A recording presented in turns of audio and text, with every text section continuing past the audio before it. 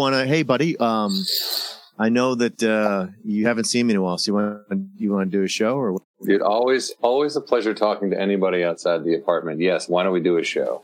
I'll tell you what, just for future reference, don't insult your wife. That's not what I meant. No. Look, she's great. Kinda. She's grateful for the time she gets to spend online looking at people that aren't me. I mean, I don't know why you wouldn't want to. I thought you said she's grateful for the time of not being anywhere near you. So she's actually, I told John, you should podcast more. You can't see this. It doesn't matter to the listener right now, but I've changed locations, and I'll be when Nicole starts up work on Monday. So I'll be in the guest room from now on. That's okay. I moved myself to the garage.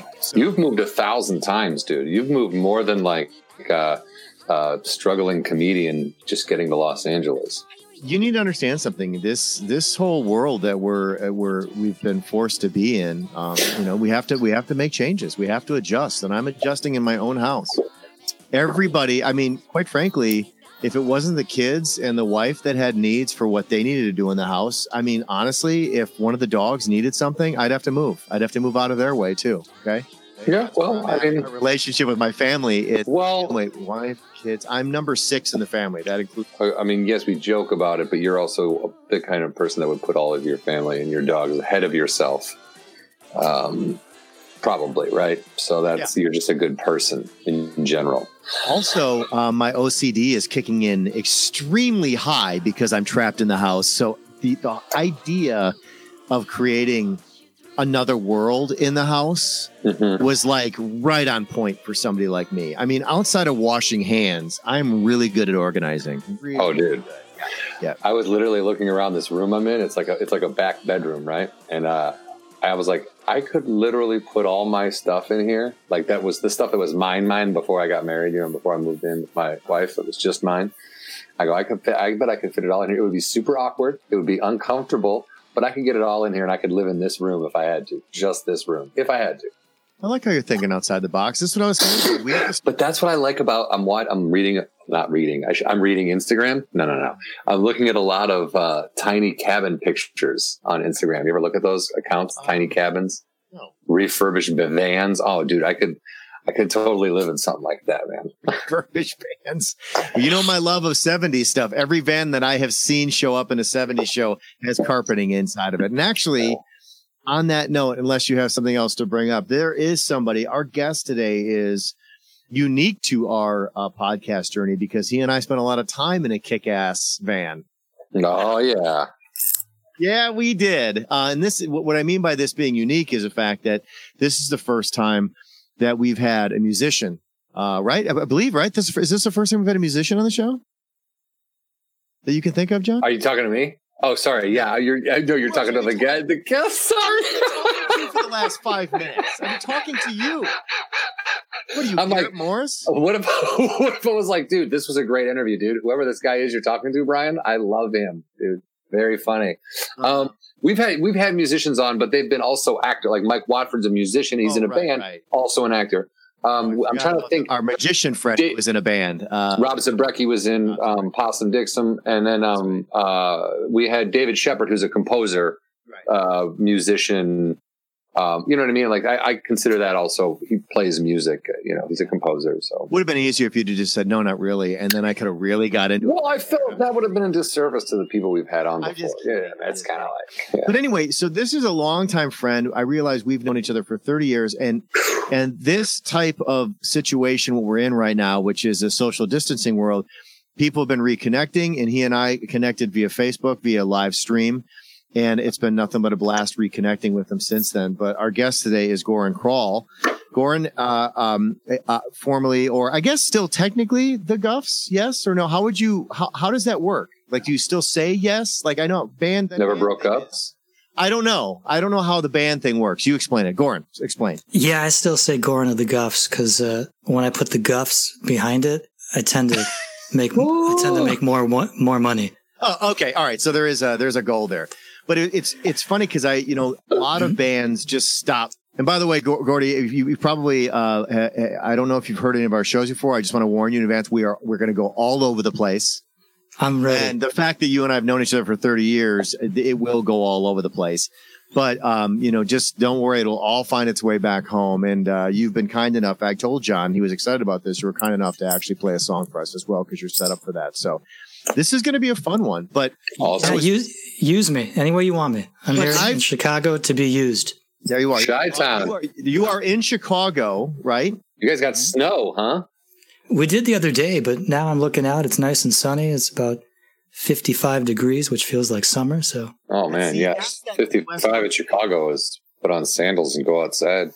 But remember, John, like this is the thing that he's still going into. I remember like that you're at that time of year where it's inconsistent. Like it'll be freezing one day and borderline summer weather the next. Yeah. As a kid, you don't get it. You're like, dude, this is it. I'm going to wear shorts the rest of oh my God, moon boots again? How is this a thing? Yeah. It's like dating a woman. You just don't. Ooh, yeah. You don't know. Kind of keeps you on your toes. As a writer, it makes it kind of fun. It helps inspire you nonstop. To be beaten up. You're a lifelong, you grew up in Illinois, correct? So I'm an Indiana. Indiana. Yeah, Indiana native, Northwest Indiana. So everything was Chicago influenced. So I'm a Chicago fan, and I've been in Chicago for the last 20 some odd years. So all Chicago sports. Yeah. I'm a Cubs guy. Nice. I was closer to Sox Park, but Bears fan and Blackhawks fan and all that kind of stuff. You excited for that Michael Jordan documentary? Ooh, yeah. Coming out tonight, I think, right? Is it really? I think so. Yeah. Well, I mean, it'll be by the time it's out. It's out. Oh my God, it was so good. I can't wait to watch it again and again. I will say, I remember, just for those of you who don't know, I was a tour manager for the Guffs. We're on Atlantic Records many, many moons ago, which we'll get into that in a little bit. But the only reason why I bring up the tour manager thing is we would always, our route back from being on the road always came through Chicago, right, Gordy? Because we would go to your brother's, we would stop off at your brother's place, which I believe is where we were storing the van and the equipment and all that kind of stuff at the time. Do you remember, though, speaking of the Michael Jordan thing, do you remember we came home the night, late that night when the Bulls had won a championship and we saw a car on fire? Do you remember that? Yeah, it was like 90, what was it, 96, 95? 96, I think. Yeah. I just remember us kind of going, it was so surreal, right? Because we were driving into this very bizarre, like almost kind of like Escape from New York, John Carpenter kind of vibe in Chicago. So they won it in Chicago, or did they win it when they were in Phoenix? Was that the Phoenix? I don't think they were home. I think these were people that were reacting just out in the streets. Yeah. Because we were touring at the time, supporting the Atlantic Records album, which that came out in what year, Goran? 96. 96. So they would have been 96 when we were on the road. Mm-hmm. So we put out year that was. Yeah, we put out the independent version in 95 and got signed, and then that came out in 96. I remember when we were coming into town, I think I was smoking a bowl, so I was high. And when all that stuff was happening, I think you made me feel like it was like a homecoming parade for me. This is for you guys. Brian's like, look, you don't pay me enough. Look what I do here. Look what I organized for you. You're like, dude, they set a car on fire for us. Like, yeah, I'm Brian. I get stuff done. He does. One of the things, and one of the reasons why I was excited to have you on as well, and we connected, is because you do have a solo album coming out. By the time this hits, it most likely, or most people that will listen to us, it's either coming out or it will be out at that point. And what is the name of that album? It's called Airports and Alibis. Okay, and that is and when you do a solo album. Is it all you on that, or do you have some guys that you call in, and is each track like with different people, or do you have a go-to group of guys that play with you? I have a go-to group, but when I went down to Nashville, I moved down there, moved the family down, and got a pub deal with an indie in town. All that stuff that I'm releasing now is stuff that's been written down in Nashville. So it's all co-written type of stuff. And the goal has always been to try to write a great song and maybe have a Blake Shelton or somebody like that pick it up. And what I realized is I've probably wrote more songs over the last so many years, way more than I did with the Guffs. And a lot of Guffs fans are still kind of, aching for some Guffs music. And I finally just had a huge body of work and decided to put it out last year. So I put out an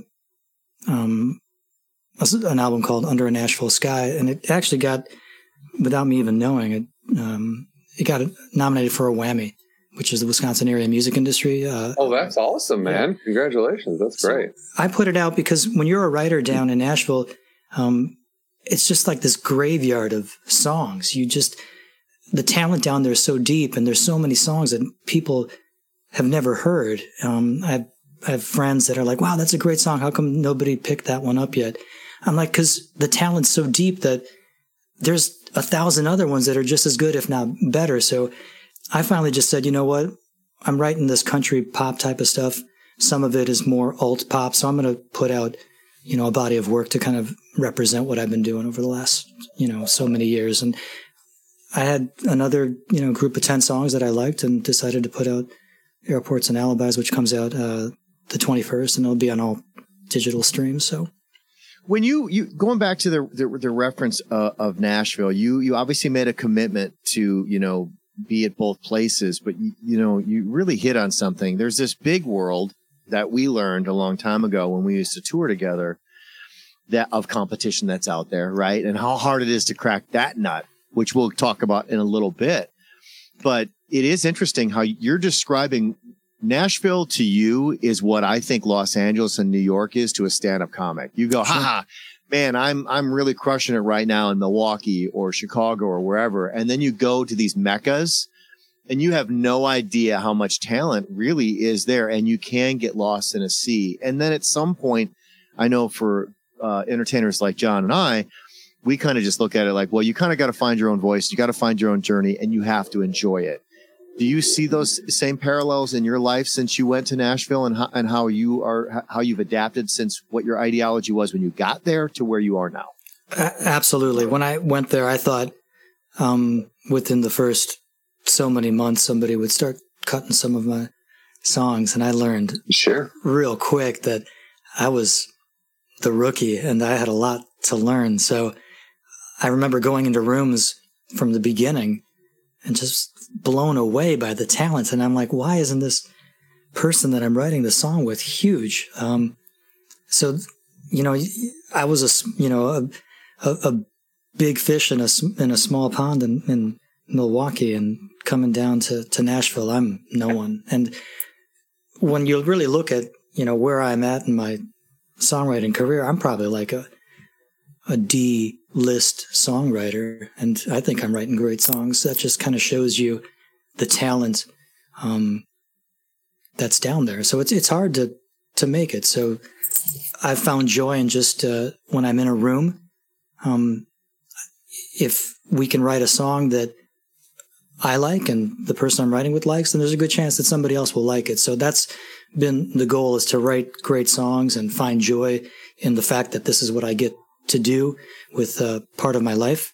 It takes the pressure off. And then, if something happens naturally, then it happens naturally. But I've realized, and just probably the same thing for you guys, it's all timing. It's all luck, to be in the room at the right time, to have the right artist at the right time looking for that type of sentiment that you're writing about. So it's all timing. So, but I'm having fun. I'm having fun doing it.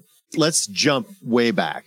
Okay. So where did the music come from for you? When did it all start? Because you're also, and I'm just shooting straight, because I'm still to this day, I'm really, really, there's two things I'm still pissed off at you about.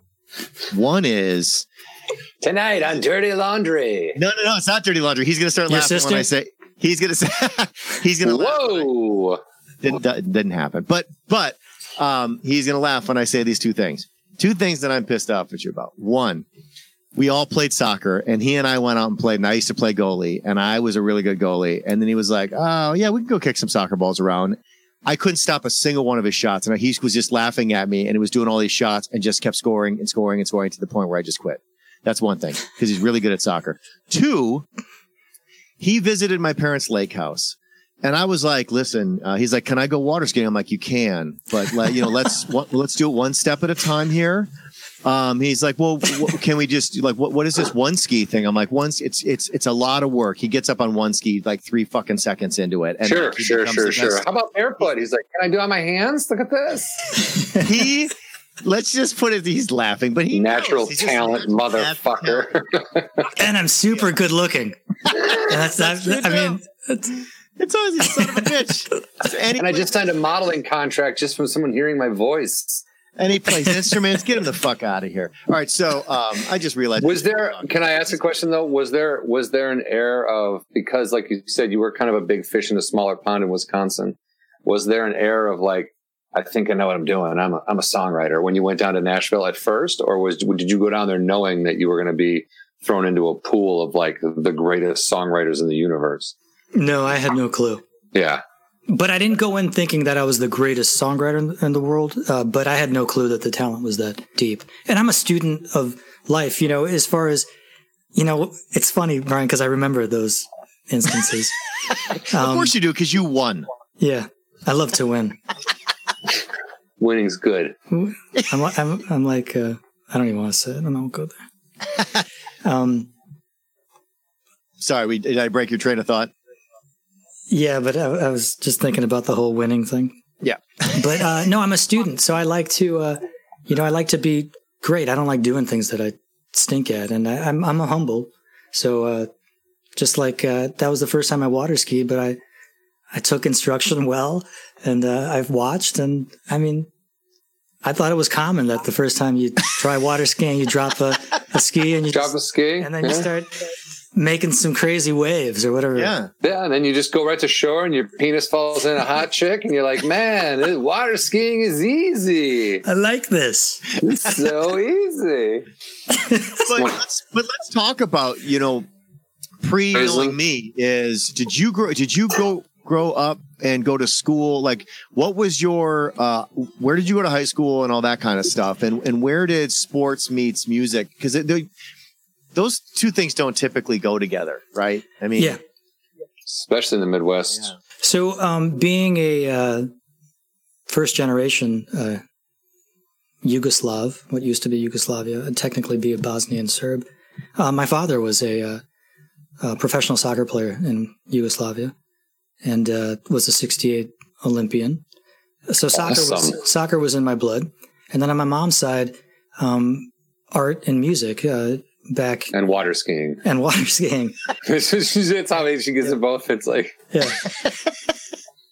And my mom was an Olympic water skier, so there you go. Lots of art and music on her side. So she's got a couple brothers who are in the symphony for the country.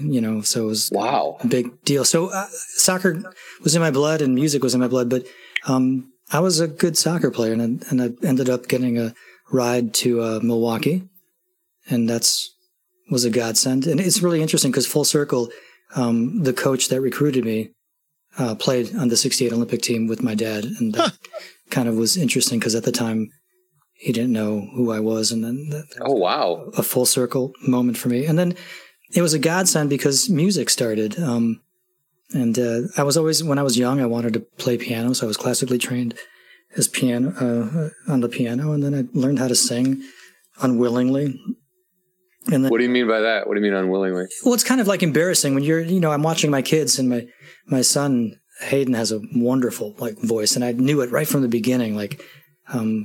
He just cried. He cried like Pavarotti. He cried like Pavarotti. He cried in key, and I remember when I would sing with him as a youngster, it was just kind of in the blood.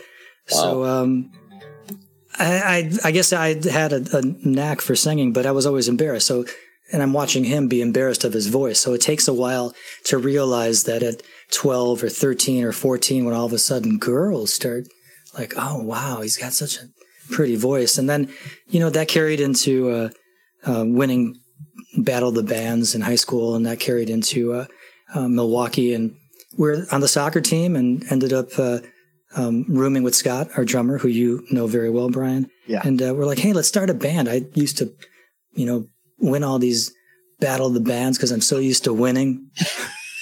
You're like, I used to water ski professionally also. Yeah. This is late 80s? Yeah, so this is like 87, 88, 89. Then we start the band, and all of a sudden, shows are going crazy. We decide to put out a cassette.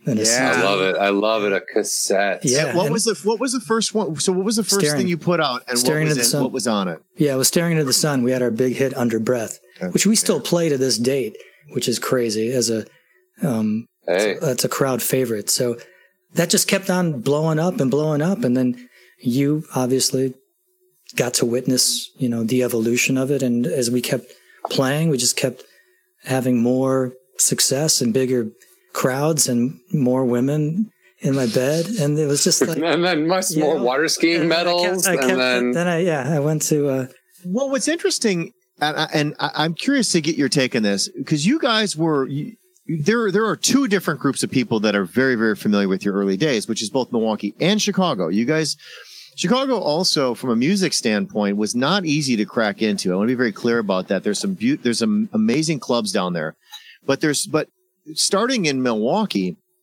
I've always told people at that time, all the way through, I think, the mid 90s, Milwaukee was an amazing live music, independent, indie band scene. Would you agree with that, Gordy? Absolutely. I mean, did you notice that at the time, how it was forming you guys as a band? Yeah, absolutely. There was a reason that we started the band, because you'd go out and see the Bodines or Violent Femmes, those bands were already getting well established, and Ex-Cleavers and all these other bands. It had a great scene, so we wanted to be a part of that. And the East Side. And am I being true when I say that Chicago was a difficult market to crack into? Yeah, I mean, because you had Smashing Pumpkins and you had all these other bands that were just, it was like we were in the minor league, and that was like going to the majors. Yeah, there was a lot more going down there. Actually, now you just realize, now I feel stupid. One of our guests was also Louise Post from Baroque Assault, so I totally forgot about that. So yes, we've had some musicians on. Didn't ask her to play, but yes. You were just trying to make me feel special. I was. Yeah, I get it. I mean, I get it. And then John just deflated it. I was trying to give credit where credit is due. I mean, and I also have an old man brain that just can. Oh, dude, yeah.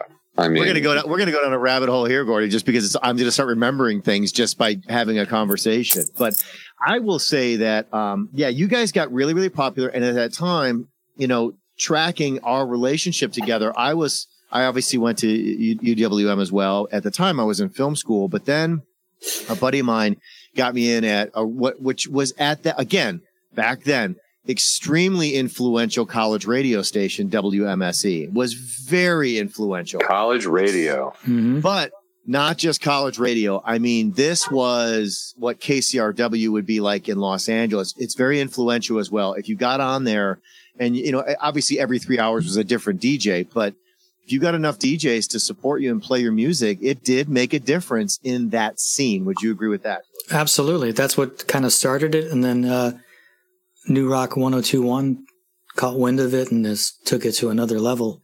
They made it corporate. Yeah. No, I think at that time, I can't remember how it all played out, but I was heavily involved in the programming at the commercial radio station. This is the post Nirvana. This is when Nirvana changed everything about radio, right? Dude, you had Q101 in Chicago. You had K-Rock out in Los Angeles. These were influential radio stations that were playing alternative music and were really starting to break more what at the time would have been like, you can't be that indie and then all of a sudden not be indie anymore and start being played on the radio. Those days changed. Like, it's almost felt like overnight, but it wasn't. It was like a little bit of an evolution. And I was a huge fan of the band. Two of the guys in the band, Brian Pettit at the time and Scott Schwabel, were childhood friends of mine. And also in the Guffs was Morgan Dolly, which I'd be curious. I can't remember how you guys met, and then your brother Dayon was also in the band as well. Yeah, Morgan was a Marquette guy. We just met him. And was that the classic, like, hey, we're having a band, let's try out, guys, kind of thing? Is that where that came from? It was actually a classic. At the time, we had a guitar player, Tony Luna, who you know. Yeah. And it wasn't working out, and we were starting to get a little bit popular, and he was in a decent band on the Marquette side. We heard about him. We went out and watched him that night. We're like, hey, he's like, oh, I know you guys. I'm like, we want you to be our guitar player. And he's like, all right, see you guys. I'm going with the Guffs. So it was kind of one of those moments. That easy. Yeah. But yeah, to me, what I loved about that time is it was a groundswell. It was you guys. Was Wild Kingdom floating around back then as well? So there was a lot of bands. Citizen King was which evolved from Wild Kingdom. We're starting to get noticed. So basically, what ended up happening was I started pushing because of how popular the Guffs were in Milwaukee. I started pushing for us to play them on the radio, and we played Crash. And for those people who don't understand how the record business works, they were all over the United States tracking any bands that were becoming popular on radio stations. And I'm going to stop there. And Gordy, I'd rather have you explain like how the process of a record label and/or how that whole world going from an independent band to New York calling and, showing interest. It was probably the happiest time of my life. What you know, and a lot of your listeners don't know because none of them know who the hell I was or am. But I was in school at the time. I was doing graduate school. I was at Northwestern Dental School.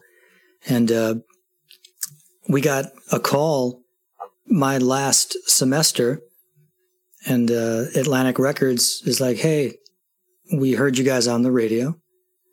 We want to come check you out. And we're interested in signing you. And here I am thinking like, oh, I'm going to fucking blow off my last, my boards. I'm going to be a rock star. And I'm glad that I didn't do that. Cause I thought this was it. I thought this was the ticket. And hindsight's 2020 was probably the worst decision we ever made is to sign. Explain why. I don't think, I know why, but I would be curious to hear it from you as to why you. We were organically growing. So what started in Milwaukee was creeping into Chicago, and now we're playing places like Metro and, getting close to selling them out, to then expanding to Minneapolis, to expanding, to Detroit, to getting down to Indianapolis. So if we would have continued that organic groundswell, heading into a major allowed us an opportunity. But we got signed by somebody that was low on the totem pole, a wonderful human being, Nick Casanelli. But we didn't get signed. We didn't get signed to Atlantic, the way Matchbox 20 got signed, and they came out at the same time we did. They got signed by Shapiro, which was like the GM. So it's like, having like the vice president basically signing you versus like the new guy and the new band. So you can tell right away that they liked what we were doing because of what we created in Milwaukee. But you can tell as we're on the road with Matchbox 20, where the focus and where all the attention was going. Because back in the day, they signed 10 bands, threw them up against the wall, and whichever one sticks. Things have obviously changed. But what ended up happening is now that opportunity was awesome, but so was the fall. If we didn't make it to the next, if the album didn't connect, then it was like, see you later, we're off to the next thing, which then becomes tainted. And then all of a sudden, it's the Guffs, they got dropped and all that kind of stuff. But the first album did pretty well. And we got a chance to do another record, which is a big deal in itself. And that's when we put out Holiday From You, which is a really cool record. And a guy named Arnold Lanny, who produced all of Our Lady Peace stuff, he produced it. And we had Rob Thomas kind of, championing the band at the time, saying, come on, these guys are really good. You got to give them another shot. So the Lava imprint of Atlantic signed us. And the album's great. It's a really good album. But, our last song, or our Last Goodbye, which was the first single off the record, it's an adult contemporary potential hit that I wrote with a guy named Desmond Child, who wrote Living La Vida Loca. It was my first co-write. That was a crazy story. But it goes to radio, and adult contemporary radio decides to fold in 99. And now one of the biggest stations, the Mix or whatever it was in Milwaukee, that's blowing up Last Goodbye, folds and turns into The Hog or some classic rock station, and it started happening everywhere. So the writing was like quickly on the wall. Well, in going back for a sec, when you look at that time in hindsight, like you said, they were signing. I mean, you don't realize it at the time, but they were signing everybody. Absolutely. That's what you don't, I mean, because you're just excited about the fact that they're paying attention to you. And it was, I mean, I don't want to dismiss anything about the signing or what happened, because it was huge and it mattered so much to Milwaukee to see that happen firsthand. And it was, you know, Milwaukee kind of felt like they were a part of the boom, if you will, that explosion at the time that was happening in music. So that part of it was cool. You just don't realize until you start getting out on the road. That's when you start finding out, like you were talking about, how much they care about you and where the attention goes. But even that, so let's take a step back for 1 second. The only reason why I know that stuff is so I got fired from radio, and curious, you were in radio, no idea. I got fired from radio, and the Guffs are like, "You want to come work for us?" And so it's kind of like, well, yeah, you know, why not, you know? And I became their tour manager. And I'll tell you, it was, I wasn't kidding. I'm going to go back to the van thing for a second. These are the things that matter.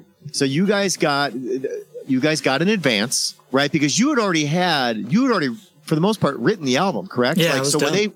when they signed you, they didn't say, here's the money, go make an album, correct? No, it was already done. They let us go back and record a few newer songs because there was a year lapse or so. So we recorded 3 or 4 new songs and combined them onto that independent release. And it's quite a learning curve, right? Because now you're into this world of how their business works. You've got all your ground men. Those are the guys that work, you know, all the reps, if you will, the sales reps that represent all the radio stations. Then you've kind of got the big picture of all the releases that are coming out. And like you were talking about Matchbox 20 coming out around the same time. We'll get to that in a sec, because that was an interesting journey there. But in the early days, you do find out really quickly. I mean, I remember how excited we were because you guys had gotten your kick-ass van.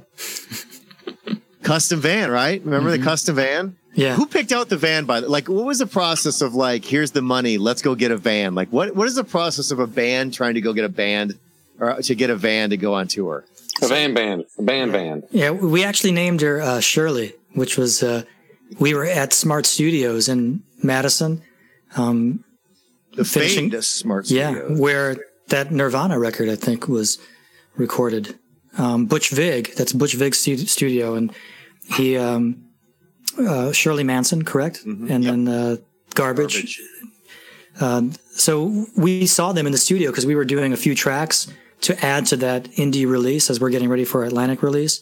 And we were just we thought she was so hot and so cool that we went and got a van because we got this money, but we wanted like a party van. So it wasn't like a cargo van. It was like pimping, like reclined seats. And we called her Shirley. Yeah. I remember stopping off at my house to get, this just goes to show how long ago it was. We stopped at my house because I had one of those TV sets that had a built-in VHS player in it. And we were just excited to be able to have college dorm room special. Oh my God. And we were so excited to have like a bin of VHS tapes. And that lasts about 15 hours into the trip. And then you've seen everything. And that TV is of no value anymore because. What was the TV running off? Just the power from the car? Or were you? Yeah. Yeah. You had to plug it in there. And we put it in between the 2 driver's seats, the captain's seats. You know, dude, great road trip move, dude. Well, that's the other thing people don't understand. The dynamic, that was a shared thing, right? Everybody had to put their time in driving because and Gordy, I'd be curious to get your description of this. Touring is not as pretty as everybody thinks it is. And the way the tour thinks it's pretty together, well, because you only see the shows. Right. You see the drinks in the dressing room and all. Bob Seger takes a jet home every night. What's the problem? But we would get the tour schedule and it'd be like, you're playing in whatever city And then you didn't even stay over that night because you had to get to the next place that was like 12 hours away to play the next night. You remember those days? The work is in the travel, baby. The work is in the travel. Yeah, I remember how quickly we would complain to Ken, like, hey, dude, like, can you get us like from city to city? Like, that's maybe 3 hours away versus like 12 or 18. But yeah, it's fun. You're with your best friends. You've got great stories and you're rocking, and there's lots of pretty girls and drugs, and, you know, the back seat of the van reclined completely to a bed, which ended up being, you know, kind of a makeout pad. Yeah. So black lighted. Tales from the road. Yeah, but it's like we're taking turns. You know, I remember driving my shifts and like, man, I'm getting tired. Like, I hope I don't effing crash this thing. And then pit stops at all the Quick Marts and getting snacks and food. And did Brian wear that hat when he was your band manager? Nobody knows what you're talking about. No, I know, but I had a band manager look. Just to be clear. What was that look? It was you wouldn't very wear crisp. a tie. Yeah, I had band manager sideburns. Yeah. Ooh, Luke Perry. I wore. Yeah, he did look kind of like Luke Perry. Absolutely. Yeah. If Luke Perry had bad hair, I was going to say Luke Perry with a Jufro. I had that, my hairy arms, and a lot of button downs, a lot of button down manager shirts.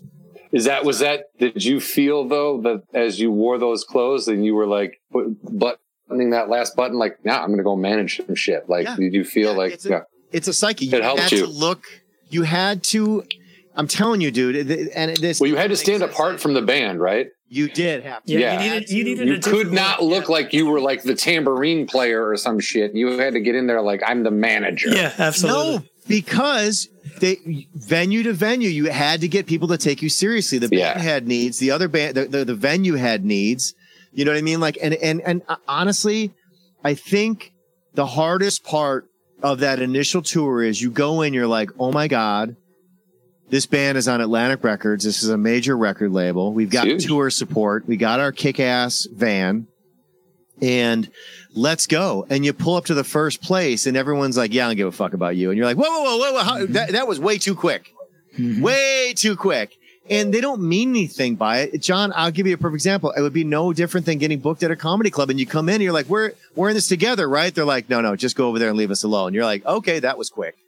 You know, and Gordy, talk about the psyche of what it's like from that high to the reality of the road, and how you have to try to process that information to get yourself in a place to be okay with the grind that you just found yourself in after everything you just went through. You're going to be the next Led Zeppelin, right? And yeah, that's what they told us. Yeah. And now you're opening up for the Chicken Special. Yeah, absolutely. And the farther away that we got from Milwaukee, the less and less people knew us. So here you are, a young band playing in front of thousands of people. And then the farther we got away, I mean, there'd be times where there was like 2 or 3, 4 or 5 people in there.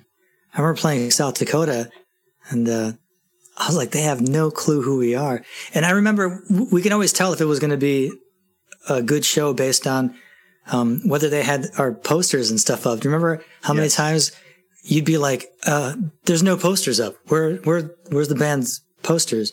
And it we sent.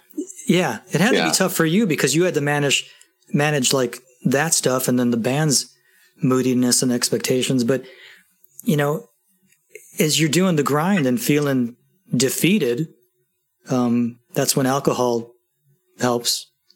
And you can see why that kind of, you know, starts, you know, certain rock guys fall into that kind of pattern because you need something to pick you up to be able to walk up on stage and to 5 people. Yeah. Or I would imagine the same thing. If you're like a huge band and having to get up there every night and do it, you know, it becomes tiring, but you know, it's as soon as you're off the road, you can't wait to get back on the road. And then you'd have moments where all of a sudden we'd pull up into Springfield, Missouri, and a 500-seat club is sold out. And we're like, oh my gosh, they actually know who we are. And this is like, we've never been here before. So it's a lot of up and down, and it's addicting, but you know, it's definitely looking back at it, tiring.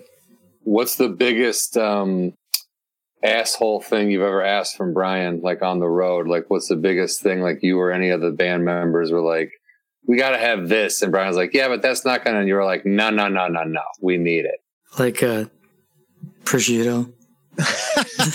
They were, you know what? He's painting a picture. Like shaved prosciutto from Italy. You're like Nigel Tufnell with the small bread. You're like, I can't fold these. You know what? You have to understand, we were touring at a time where I was using, first off, they weren't that demanding. If you want to know that's not true. We had $15 a day per diems for everybody.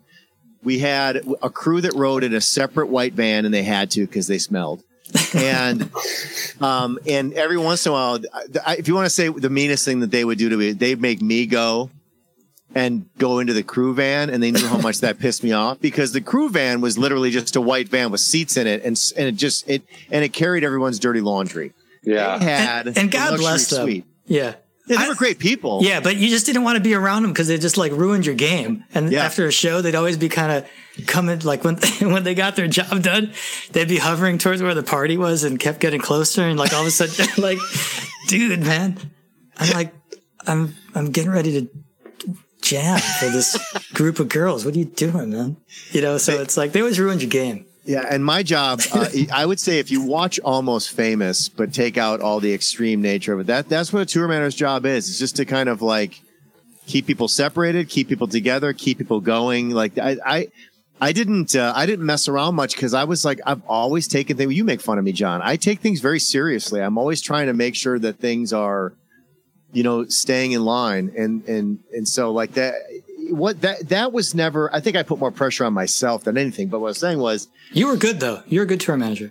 I tried. Honestly. I will say that I did have to communicate via, I remember we had the, not texts, we had, beepers, pagers, but we had the fancy pager, the one that you could text a little bit of information on it instead of just a phone number. You could send a message, but our messages were always the same. Call the office. Like that was literally it. Like it was just your brother, who was the manager of the band, Milan. His messages were always just call me. Like it didn't because you had to pay too much, right? For too many words. So instead it was just like, just give me a call. Just buzz me. Yeah. And then you had to go to a payphone. Yeah. Because no one wanted to, you could ask at a club, they'd be like, hey, can I use your phone? It's long distance. Then no. Like, right. Like people don't understand. That was a typical conversation where if you're calling long distance, no, you can't use my phone. Oh, you know what's crazy about that is if we came out, 10, 15 years later with everything that's happening with technology, we'd probably still be touring left and right 24/7. Back then you couldn't get the word out. I think we had to send like a pigeon or something to be able to get a message to New York. Well, to go back to what you were talking about going into some cities and being surprised at your audience, that's when we learned the power of college radio in certain towns that were into you. And if they were into you, then you got more people to show up. And then you get to these other venues where they just didn't care. And you were just another band that was there that week. And it also, I think we learned quickly too, depending on what night of the week you were booked at that venue, says a lot about who you were to them as well, right? Absolutely. The Monday night band's a lot different than the Friday night band. And do you remember you and I had a conversation, and I'm telling this for John, but I don't remember where we were. I think we were somewhere in Colorado, and I have a picture of this. There was a sandwich board that said chicken special and the Guffs. We got there, and it was like this open restaurant, and it finally broke you. Yeah. Because you were just like, dude, that's like the puppet show. That's the puppet show in Spinal Tap. It's like, yeah. And I remember you were just like, what are we doing? Like, what is this? Like, yeah. I thought we signed to a record. Like, do you remember that? I do, actually, because I think I got so pissed off that I went across the street and got my nipple pierced. What a weird thing to do when you're angry. Yeah. Fuck this! Ow, my nips! That's it. Dude, don't you remember that? That was in Boulder. Was it Boulder? Boulder Springs? One of those ones. Well, anyways, but it was in Colorado. And then you tried to talk me out of it because you're like, Gordy, you got a show tonight and tomorrow. And we were opening the next night with the Verve Pipe. And I remember, I picked the wrong nipple because it was the left one where my strap was hitting. Oh. So I should have picked the right one. So then that night, we're opening for the Verve Pipe. They had a big hit, the Freshmen at the time. And I'm wearing, of all things, a white shirt. So my nipple starts bleeding. But I think a lot of people thought it was like, wow. This guy's bleeding from his heart. He's really into it. He's bleeding from his heart. Absolutely. We did, after that, Colorado was one of our favorite states to go back to. Awesome.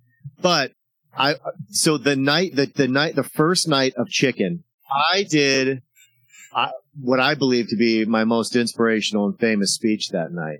Yeah. Oh, is this your Jason Hayward moment? Probably not. Oh. What I said was, guys, I remember sitting the band down because it was a rough start. And I remember sitting down and going, because we already knew it was going to be a bad night. We just knew they're going to be performing to a chicken sandwich. We knew that. And it wasn't good because that's what we had. Yeah. So it wasn't even like, you weren't even like, this is the best, you know what? The chicken sandwich deserved top billing, but no. So my speech was, you know what? God damn it. You're performers. And you've got a job to do. And it doesn't matter whether there's 5 people or 5,000. You give it your best. You put the best show forward every night, no matter how many people were in there. And I think I was kind of waiting for that, like a round of applause. It didn't happen. But I will say that they were like, okay. I mean, I don't know if you remember any of that or not, but you guys were like, no. You know what? Fine. Fuck it. Yeah. You know what? You're right. Like, because we didn't have any other options. I do. Because you were like, after you got done, we were all motivated. And it's like, you know what? He's right. And then you're like, and Gordy, pass me the honey mustard. And then I need to put something on this chicken.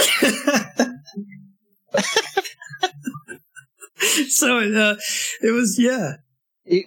But, you know, at the end of the day, as tough as the road can be, you know, the long drives, you learn real quickly how to entertain each other and find the humor and the joy in all of the struggle. And that's kind of what I got out of that first tour, was that things didn't go the way you thought they were going to go out of the box, but we found a way to enjoy it anyway. And it was friends. It was like friendship forming and memories, you know, being made in the moment. And I remember, just like as we're talking, just things are floating through my head. Like we had a ping pong tournament at one of the houses that we stayed in. And nice. We actually had brackets, and you might be surprised, or probably you're not, but I ended up winning the tournament, and that's a true story. But no, we got dressed up. Remember, we put our socks all the way up, and we wore like you were athletes. Yeah, we put shorts on, and we had tank tops, and we were taking it really seriously. But no, it was, you know, when I think about those times, there's just so many wonderful stories and you also, that was the same place when I learned that if you're not going to do mushrooms with people, don't hang out with people who do mushrooms. Yeah, that's right. Because you're not going to get it. You're not going to know what the hell's going on. It's not fun unless you're part of the game. That's what I learned there. The first time we got to Colorado, by the way, I was like, I'm going to exercise. I had never been to Colorado since I was a kid. Didn't realize that the air was thinner, because that's how stupid I was. I got up in the morning, because obviously these are band guys, so they're going to sleep in. I went for a run, and I lost my breath, and I simultaneously didn't know where the fuck I was, and I was lost for hours. That's their sweet panic attack. Yeah. Can't breathe. I'm lost. I'm lost. Good job, tour manager. These guys are in really good hands when you don't know where the hell you are. That always is really helpful. That's the making of a more recent news event where people are getting lost and not being found for weeks on these trails out west. So you're lucky that you didn't get claw pawed by some bear. Yeah. Right.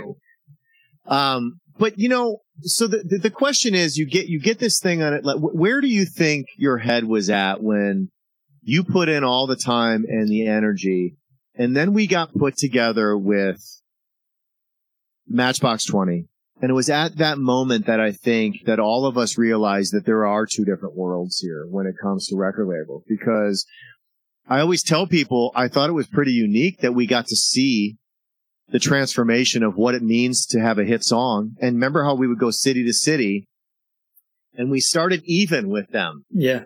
And they were opening up for us at the beginning. Were you guys taking turns? Yeah, we were on tour with Jars of Clay and the Samples. And we were the opener. They were co-headlining. And we ended up being the darling childs of the tour because Jars of Clay was kind of the headliner, even though it was a co-headline bill. And their crowd is very Christian based. And the Samples are a bunch of weed smoking, hippies from I think it's from Boulder. And, they're from Boulder, yep. And so I think they became kind of the the I don't want to say, I don't know if it was a nemesis or just all of a sudden they became, the team to not root for. So the crowd started rooting for us. And it was a great tour. And then once the Samples fell off, Matchbox 20 came on. And they were kind of opening. We were the middle slot. And right away, we just formed a great friendship. And I think they looked up to us because we were already touring and had a little bit of rock vibe. But I remember just going from town to town. And when we did an independent tour with them, seeing, a show in Phoenix, Arizona in front of, 20 people to the next night, turning into 30 people, and the next night turning into 50, and it just kept on growing. And at the time, their single, the first single, wasn't the one that really made things happen for them. Their first single was kind of just, teeter-tottering, not doing much. And then a station outside of Birmingham or in Birmingham decided to play Push, and that started taking off like crazy. And you can see how the label all of a sudden decided to shift gears, and they saw that they potentially had something in the fact that Push was organically becoming a monster. And then all of a sudden it was just like, VP, GM, everybody's coming to the shows, and you'd be in the dressing room afterwards and they'd be all around Rob and we'd be like off to the side, like the bastard stepchild. It's tough, it's tough when you're used to winning and you're used to being, successful and happy and, to be invited to the dance, but to not be selected to actually dance the last song. It's kind of a tough thing. So it was a eye-opening experience and a defeating one, but what are you going to do? But the interesting thing about you guys though is you guys didn't give up. I do believe that in respects to the record that you put out, your first album on Atlantic Records, you gave it your all. I mean, we really did try to, no pun intended, we did try to push on our own, right? Trying to get some of these local reps to get you in at the radio station. And they believed that if they could interview you or if they played the music on a Sunday night show or just anything. Yeah, we were willing to do anything. Yeah, we were willing to do anything, because we wanted it. But just the timing, the luck, the push wasn't on our side. And how do you process, like when you finally realize, okay, this is what it is? What's the psyche of somebody when they believe one thing and it goes a different direction? How did you guys as a band? How did you come to terms with all of that stuff? Because you did. I don't want to paint the picture of like it was all bad, because it wasn't. But it wasn't what it was expected to be.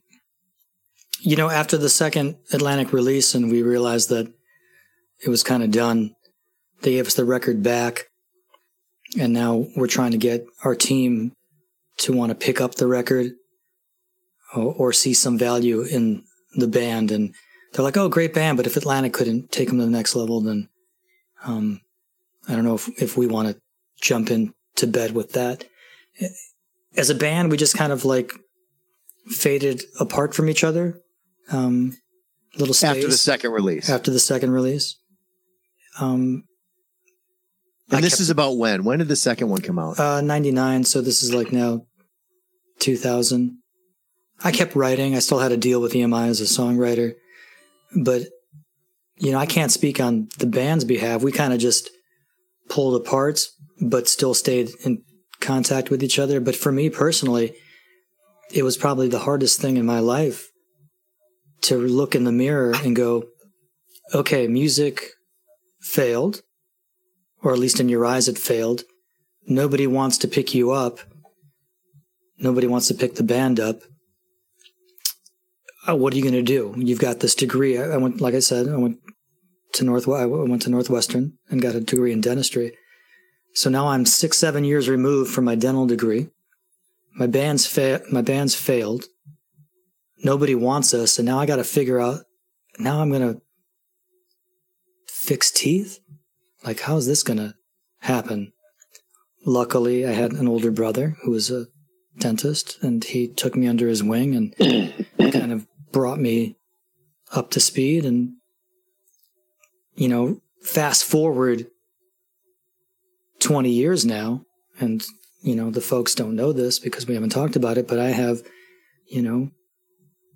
a split type of life where I spend a few days in Chicago being Dr. Kroll. And I think I'm a really good dentist. A lot of people like me. And I think I owe that to some of the music that I've experienced and lived. Interesting. Why do you say that? Just because, there was to the music that I play, there's a softness, there's an emotion, there's a kindness, there's a gentleness. And when you're a band touring, you're wanting to be nice to people because you want them to like you, and you want, them to spread the word of what you're doing and go, you know what? I like that band. They were great and they were really good people. And I had a chance to talk and meet with so many people, more than probably the average person gets to do in a lifetime when you're traveling from city to city. So I think it shaped me to be kind and humble. And, as I got back into dentistry, not having much confidence, I think that shaped me as to how I became as a doctor and as a clinician. And you know me, you've known me for a while. I'm gentle, soft-spoken, and I care about making sure that people feel good and comfortable. So I think that kind of helped me be the kind of doc that I am. And I have 3 practices in the city, and then midway through the week I go to Nashville, and I'm there with my family, my kids, and I write songs for an indie guy, and I'm living life to its fullest, and I enjoy it. People go, "What do you do for a living?" I go, "I fix teeth and write love songs." That's awesome, though. It's like 2 sides of my brain. It's like left brain, right brain, and to see how they work with each other. Because even in a write, I can be very right brained, but my left brain's always like deciding to be analytic and like, oh, that lyric or that chord progression or how you did that. So I think it just shapes me to be the writer that I am, and it shapes me to be the doc that I am.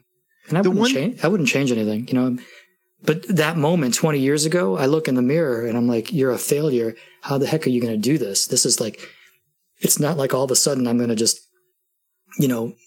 cozy up to a computer and start typing stuff. I had to be in people's mouths. I had to they were trusting me to be like, take care of them. So it's like, wow, I haven't done this in a while. What am I going to do? But, I guess everybody has to be somebody's first patient at some point. That's true. Hey, that's true. Hopefully they didn't walk out on you halfway through the procedure. It's different when it's like you're like practicing your first haircut or something, but you're like going in and talking about teeth and shoving metal in there and shit. It's like, hey. And at the end of the day, John, it's like, it's just a tooth, man. It's not like dude, that's why you got 500 in your mouth or whatever. Yeah, I'm not a dentist. Yes, you are. Oh, wait. You could grow one. Dude, I've been growing out my teeth in quarantine. Okay, good. Is that bad? Yeah. Well, it'd be interesting to see how that's going to play out in a couple months from now. You're like a shark. I have rows. The one thing I don't think you're giving yourself and the band credit for, though, right now, is that you guys have and always have had an extremely huge and loyal following. Specifically, you know, I can't speak for the Chicago area, but I can say for the Milwaukee area, you guys, even over the years after you stopped making albums, I mean, you could still draw. And I want to talk about the draw just for 1 second. When you look back on your career, where was your most fun performance when you were touring? And it doesn't have to be size based, right? Because you were everywhere from New York to New Orleans to wherever, you know, to Dayton, Ohio. That's the first. And then what was the biggest crowd that you played in front of that really gave you the rush of what we always talk about, that people that are in the music business get to feel? So it's a twofold question. As far as the biggest, I remember Crash was on the radio. We were just newly signed, and New Rock did a New Rock Fest. Mm-hmm. Yes. And at that time, you had bands like No Doubt and, you know, Weezer and all these just killer bands. And we walk up in our hometown as the new signed band in front of 25,000 people at the Marcus Amphitheater, and they're all singing Smile and Crash. I mean, that was cool. That was like, you know, we've arrived. And that was amazing, yes. I mentioned Springfield, Missouri. That was like the farthest we were ever away. And there was a line out the door. We sold out a 500-seat club because the station in town, the rock station, was playing our songs. And we walked up. That was the first time we felt like, oh my gosh, this is what it feels like to go to a new town. And there's people that you don't know that are there waiting to see you. It's like there's no better feeling in the world than that. And then as far as the hometown, like you were talking about, Wisconsin fans, Milwaukee fans, they wanted us, you know, they helped us. They wanted us to succeed, and they stood by us over, you know, all these years. We just played our 30th year anniversary show and sold out a night at the Pabst Theater, which is about a that's awesome. 1,500-seater, 1,400-seater. And then we almost sold out the second night. They added a second night, and that was almost sold out. So to think that there's still people that like what we do, and now they're coming with their kids, and I'm like, you know what? You know what, kids? It's like your folks met at a Guff show, and they probably conceived you after a Guff show. So, and even now, you know, to date, you know, when I'm on social media and people are messaging, and people love, it's a part of history. It's a part of, you know, Milwaukee history, and I'll keep playing as long as people still care. I always said, even if there's one person out there listening, I'll still kind of play. Do you think that, you remember when we would go to New York, and do you, by the way, it's common knowledge on this podcast that I am a huge Charles Bronson fan, and just with 1974, where New York was just a shithole. But do you remember the first time we rolled into New York City and it was a garbage strike? Remember we were driving because we got in late. Sick. And we were driving in New York City in the middle of the night, and it's not the New York City that it is now. Even back then, I think they were still trying to clean up Broadway. Do you remember that first time we rolled in, and what that experience was like, going to those types of cities and thinking to yourself, okay, we got a shot. You know what I mean? You have that, we're going to play New York City. Yeah. I mean, I remember the feeling of you know, pulling up into that town was just absolutely electric. As far as the garbage strike, you would probably know it better than I was, since I was probably high in the back seat. You're like, just get me to the show. I was high in the back seat on my pager. Did we some play pages, dude? But did we play? I'm almost for sure we played CBGB's, correct? Yeah, we did. Yeah. Wow. That's awesome. Yeah. And so a couple years ago, my wife was working in Ohio, and we decided to go with her. And so while she was working, I took the kids to Canton, the Pro Football Hall of Fame, but I also went to the Rock and Roll Hall of Fame. and they've got the awning from CBGB's. And I grabbed my boys and I brought them. I'm like, guys, your dad was with a band that played there. And they're like, okay. And then they just walked away. And I was like, no. Like, I just wanted them to get the gravity of that club. Cause it's, I mean, shit. I mean, and we knew remember what a shithole that place was. It really genuinely, have you been there, John? I've not been there, no. But I mean, it was. I mean, you still wanted to play. I mean, I don't want to speak for you. That was the thing. It's like the floor of the whiskey was really disgusting, but like you still wanted to be on that stage. Oh, absolutely. It's funny that you mentioned Cleveland, because I remember one of the worst shows we ever played. John, here we are, like a bunch of 25-year-old sex pots, and we're like selling our sex up on stage, because it was like when somebody said, well, what kind of music is the Guffs? It was kind of like, we call it chick rock or girl rock, because the first 20 rows were always girls, and we were loving being rock stars, and we loved playing our emotional brand of alt rock. And I remember we were in Cleveland opening for Ani DiFranco.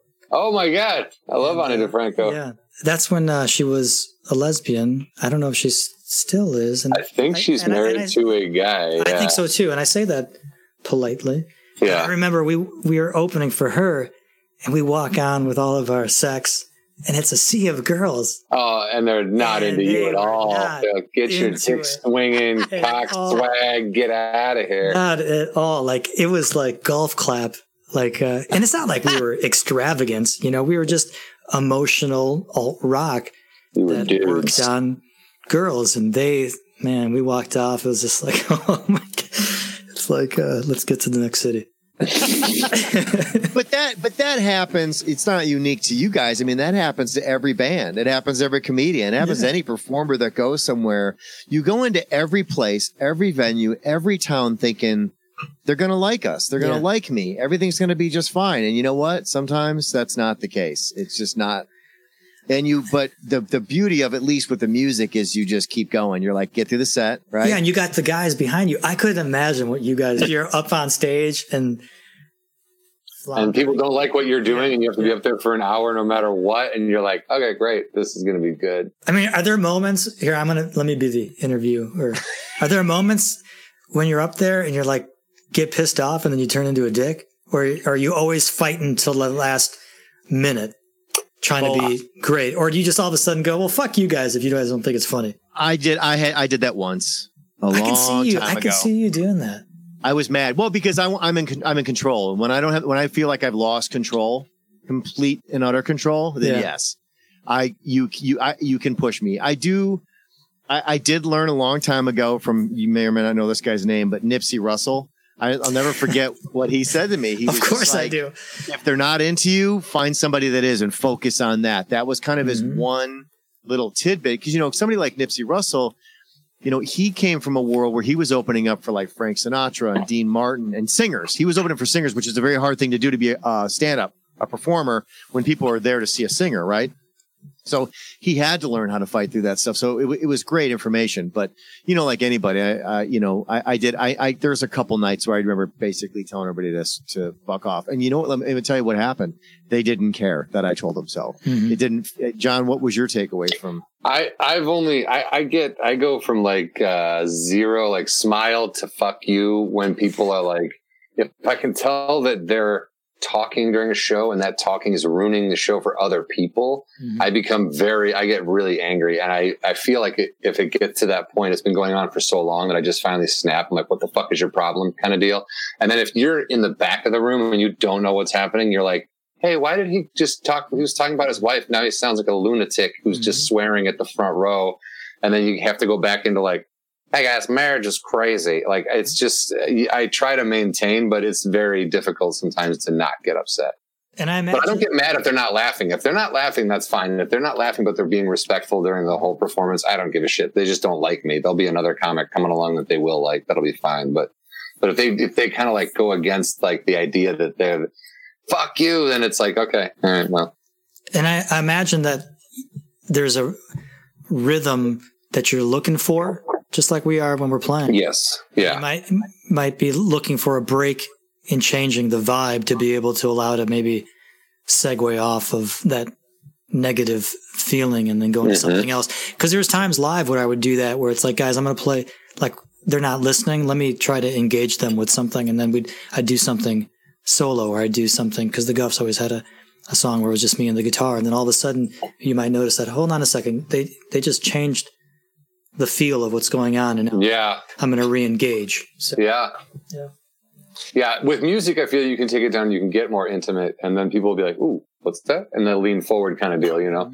A lot of times with comedy, even when you're doing that, if they're so engrossed in their own conversation, they're not going to notice you taking it down to a whisper, and then you're talking like about something very serious, and you could be talking about them and, you know, dousing their heads in gasoline. They wouldn't know.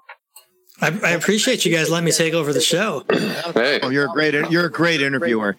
So I want to go back to the headspace of like using New York as a perfect example. I remember there was a couple times that we were there, and you guys, desperate's the wrong word, but like you know, like anything, like you want the attention from Dad, which was Atlantic Records. And I remember we would go there every once in a while and try to fit in with the in crowd. And we could feel that the in crowd just wasn't interested. Right. Yeah. How do you, when you like the time I met Jeff Buckley. Yeah.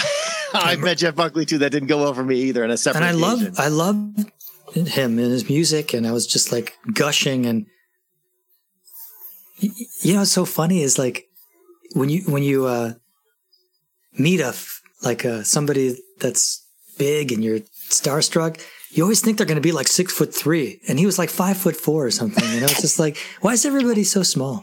Yeah, he's not a Paul Bunyan. But yeah, do you think, looking at who you are now and how you're approaching music, and who you were as a young kid trying to break into the business, and you look back on that really trying to fit in and really trying to push your agenda, and how the machine is like, hey, dude, go away. And you process it differently probably now. Are you probably, I'm assuming the way you look at it now, you would not approach it the same way you did when you were 25 years old or 26 years old. Right? No, but you always want to fit in. You want to be invited, you know, to the party. Even if you want to reject the invitation, at least you get the invite. Yeah, absolutely. But, you know, with age comes wisdom and a certain clarity that maybe you didn't have as a 25-year-old. So, I mean, you get beat up and you get back up, and every time that happens, you learn from it. And I think you show a little bit more grace and cool. And like you were saying, John, you know, you control, you know, you try to somehow reestablish controlling the narrative. And I didn't have that, you know, back when we were trying to still get attention. I remember going to New York and like changing up the set, and we're going to play all the new songs.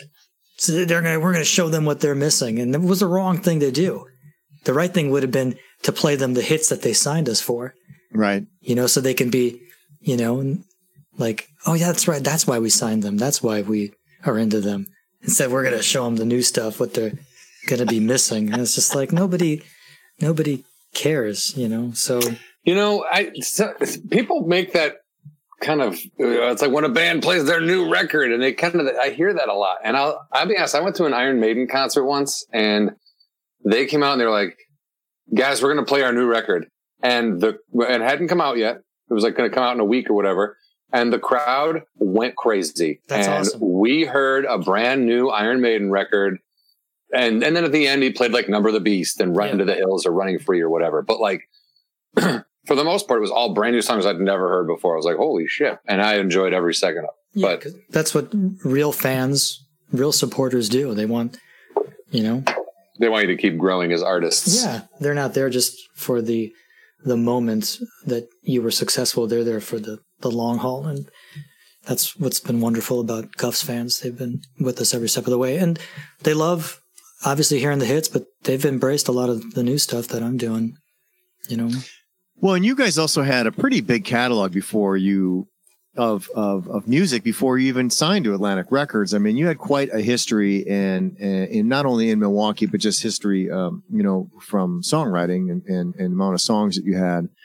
available. And that was one of the unique things that from my standpoint, and I'm sure this is many bands can say this from wherever they were from, is when you do get a great and loyal following. I mean, it's really nice to be able to pull in songs that you love as well, because you have this big catalog that you can dig deep into it. And your fans are like, yes, they're just as excited as you are to dig into a song that you haven't played for a while to get into the catalog.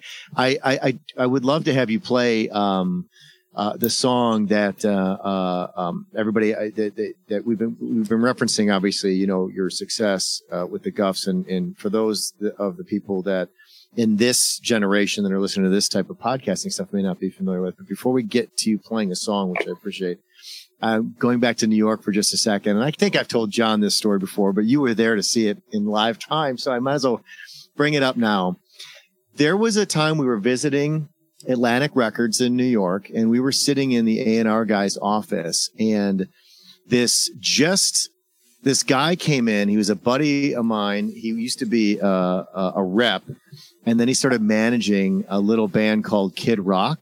Mm-hmm. Do you remember when they came in to visit us? We were sitting in the office. Okay, so Kid Rock comes in the office because he's with this guy that I knew from radio, and we're talking, and it's Kid Rock, the guy that's the manager, and this other person that Joe C was a small child that was Joe C.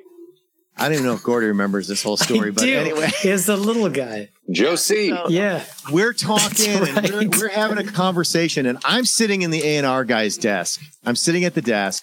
We're having this great conversation. And I kept looking over at Joe C, and I'm like, this little kid's kind of a prick. He's like kind of got like a fucking, you know, he's not a real smirk and a Marlboro Red. Seems like he's being a little bit of a douchebag for his age, right? And I'm thinking to myself the whole time, have the conversation. Now the rest of the band already knew something that I did not know. So we get down there like, guys, we got to get out of here. And I stand up and I reach over to Joe C and I pat him on the head, and I'm you like, fucking asshole. It was really nice to meet you, little fella. And the look on his face went from like, he looks like 8 to like, he looks like he's in his 30s. That's really weird. Like, and he wants to punch me in the dick. He walks out and these guys close the door and they're like, what the fuck, dude? What the fuck was that, dude? Yeah, come on, man. You don't touch a dwarf on the top of their head. A grown man? And I was like, what? He's not a dwarf. They're like, yes, he was. How stupid are you? Yeah, he was. You're like, dude, I thought Kid Rock had his child with him. He was like 10 years old. And he lets him drink Coors Light. Yeah, he was older than you guys at the time. Exactly. And he had bigger balls than all of us in that room. He was like, that look on his face was like, you know how badly that dude probably wanted to be the living. He hated you for the rest of his days. Guaranteed. But you know what? I guess, you know, rest in peace, Josie. But, it just live and learn. Rest in peace, Josie. I'm very sorry I patted you on the head. I'm an asshole. You're just so considerate and loving with that. I feel so bad about it. But anyway, that was one of my great memories of douchebaggery in New York. Would you so Gordy, would you be so kind to play a song for us? I would love to. This is the song that kind of made things happen for us and still our biggest song. It's a song called Smile.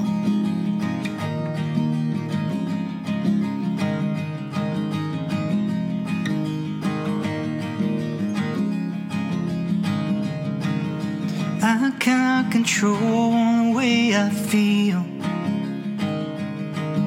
She said, won't you play with something real? I was different than the other boys, always watching, never wanting more.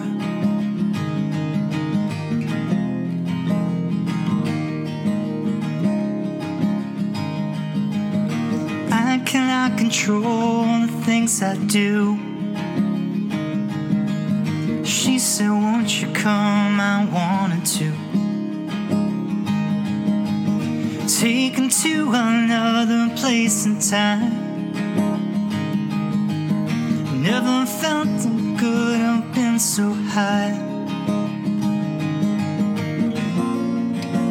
Is it any wonder what are we doing here? You cannot control this anymore, my dear.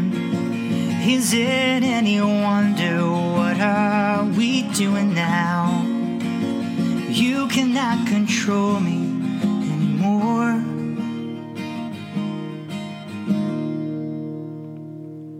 I tried to live without you for a while, and I can now control you with a smile. I tried to live my life just for a while, and I can now control you with a smile.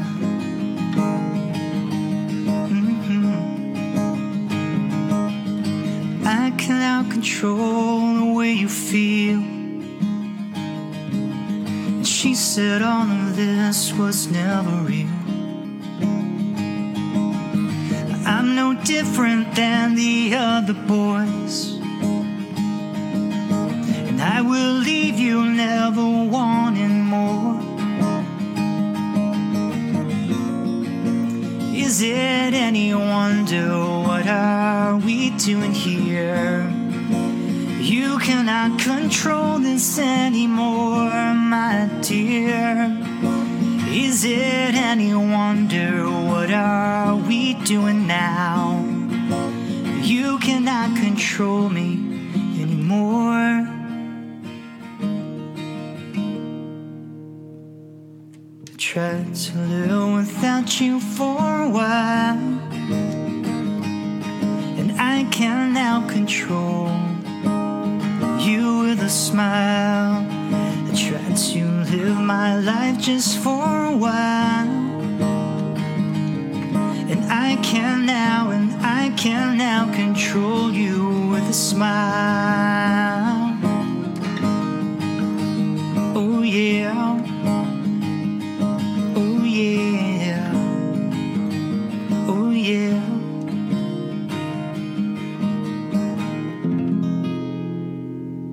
You know, man, I listened to that song, and it brings me back to all the conversations we just kept having. Like, I don't get it. Like, why is it not clicking? Like, why is it not a top 40 song? Why is it not being played on all the, and you know, and again, with time, you look back and go, it just doesn't. There is sometimes no explanation for why things don't happen. I mean, is that kind of how you look back on it? Like, yeah, it's life. It's, you know, it doesn't mean it wasn't good. It's not good. Yeah, you know what I mean? It's absolutely. It's like a comic. There are guys that just do see rooms for their entire career. It doesn't mean they're not funny. Yeah. They probably murder. Some of those guys murder in those rooms, and they're great, you know, but they just never. Like when I look at guys like Joe Satriani, I'm like, oh, that's probably the best. I was listening to an interview and I was like, that's probably the best guitar player on the planet. Then I was like, you know what? It's probably not. There's probably a guy somewhere in his mom's basement who blows Joe Satriani away that we will never hear of. It's like, and that doesn't mean that you didn't have a successful run. You weren't great. You're not on TV. And is that what success is being on TV and having millions? Sure. I mean, well, look, dude, how many people answer the question immediately? The answer is yes. Yes. You're like, yes. So, dude, no, but I think like if you look at, like you said, if just one person is in the audience, that makes it kind of worth it. You know, you sort of reach somebody. Now, first of all, you wouldn't be able to just have a show with one person. I can guarantee that. You know what I mean? So like you've already surpassed that like open mic band type thing. You know what I mean? And then you have people that support it and want to hear it. So that there's just you're still reaching people. You know what I mean? So there's never to me, that's the success. Is like people still connect with it and they still want to hear it and they still enjoy it. You know. And it's luck, it's timing, and you know, as we're talking about that, it makes me think of one of my favorite bands growing up was a band called Journey that everybody knows and heard of them. Yes. To think that. You know, it's like their recent resurgence is with a guy from the Philippines who they discovered singing karaoke. Yeah. And like, from what I understand, I mean, he was potentially destitute and not doing well and on the streets. And to think that, wow, it's like, I mean, they saw it, brought him in, and I mean, it's, you know, living his best life. But you know, there's, like you said, John, there's thousands of others that are, you know, better than Joe Satriani that just never gets heard. And that's like the same thing, Brian, in Nashville. It's like, wow, what a great song, Goran. How come that's not on the radio with, you know, Blake Shelton? Because there's 1,000 other songs that are even better. Like, it's, you know, and with social, you know, media, to be able to tap into it is amazing. We get to see greatness everywhere. Back in the 90s, we didn't have this, and you had to go, like, really, you had to be searching it out. You had to be in the club when the band was playing, or know someone with a bootleg, or absolutely, you couldn't just be like, here's a link, click. Oh, I'm on my couch watching this amazing musician I'd never heard of before right now. Yeah. And it's like, if the Guffs were born 10 years later, there's a good chance that, you know, we'd still be kicking it, because social media, with the groundswell that we created, you know, could have helped keep things alive. But when it's 1999 and you're still on your flip phone, your fans are like, Twitter, what? It was a lot hard. I mean, it was a completely different way of building a fan base. You know, we did a fan club thing that did pretty well. You guys did some music for them and stuff like that, and that grew. That helped pay some bills. I mean, that was the thing too. Is you really are looking to develop stuff a lot of times just to keep paying the bills so you can stay in the game. Yeah, and I think a lot of that people don't, you know, realize that there's sometimes, you know, you talk about eventually becoming a dentist, and there's no shame in being a dentist and still wanting to be a songwriter. There used to always be that thing of, like, you had to lie. Remember, John, when you start stand up, you can't tell anybody you do anything. Don't tell anybody what you really do. I felt the same way. But also, I want to add, Brian, there's no shame in being a good dentist. If you're a shitty dentist, you should probably be a little ashamed and keep your hands out of people's mouths. But you already said you're very good, so. But my point is, though, to not even be able to tell people that you do something. Yeah, that's ridiculous. Yeah. Sorry, Cordy, what were you going to say about that? No, it's the truth. It's like, I was so embarrassed. Like, even when the band was rocking, and it's 98 and we're playing in front of thousands and we're getting ready to record our next record in Toronto, and people are like, you know, you get the one occasional goofy dude that's drunk and walks up after the show. I heard you're a dentist, man. Like, I could be if I wanted to be, but in the back of my mind, I was like, oh my God, that's such a bad thing. And it just didn't have to be a dentist. I could have been an accountant. It would have been the same negative. Look at Brian May. I mean, Brian May is like a genius who's like, I love playing the guitar in a band, which for a genius, you might be like, that's a little low rent, playing a guitar in a rock and roll outfit. Come on, man. But like, Brian May is a great guitarist. He's also a genius who, when the Queen was like, we're not going to be a band anymore, he's like, fine, I'll go be a genius somewhere else. And like, just kind of rolled with the punches and was like, whatever, you know, but I realized later that a lot of people thought that made me a more well-rounded and I'll tell you, if I'm at a party and there's a guy who writes songs and has been on the radio and is in a popular band, there's a guy who does the same thing, but plus he's a dentist, I'm going to talk to the guy who's also a dentist. It's just more life experience. It's just more interesting. So the guy in the room that's in a band and a dentist is way cooler than. Fuck yes, dude. Fuck yes. Well, John also is interested in teeth, as he said. I also need someone to look at this thing I got and run around. That's my favorite thing too. Hey, yeah, you enjoying your hors d'oeuvres? I got this. It's painful and it feels infected. You want to have a look? Yeah. I'm assuming that has happened, but has it doubled down on the fact that you just got done performing? Great show, dude. Also, is this Absolutely. like a inside? That has really happened? Absolutely. And how do you people have no shame? You're right. The old me, when I was young, would have been like, yeah, I can't help you. I'm a rock star. The new me is so... Call my office, make an appointment. What kind of insurance do you have? Yeah, exactly. You PPO? What are we talking here? Are we talking fee for service? If it's fee for service, I can get you in tomorrow. Yeah. The new me is really into helping them. And the new me is really into whatever I am, however multifaceted I am. If I can, if I can fix a tooth well and take care of you and not hurt you while I did it, and if I could sing a song that touches you, you know, that's the new me, and that comes with age and wisdom and just accepting of all the different sides of me. The old me would have been like, "Are you fucking kidding me?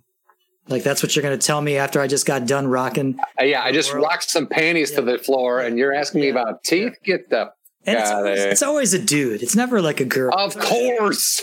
No woman is going to be like, "I have a problem with my mouth. Look at it." Like, what? No. Always going to be a guy who doesn't want to pay for somebody to look in his mouth. Well, I mean, I think we're learning more and more, especially now, how interconnected we all are. And I'm curious, Gordy, when you started playing music, did you see that back then? Did you really truly recognize the connection, or was it did youth get in the way and it was more about the adulations that you were getting versus how there is a give and take, and that's what creates the growth, and that's what the togetherness that maybe we are all starting to learn now.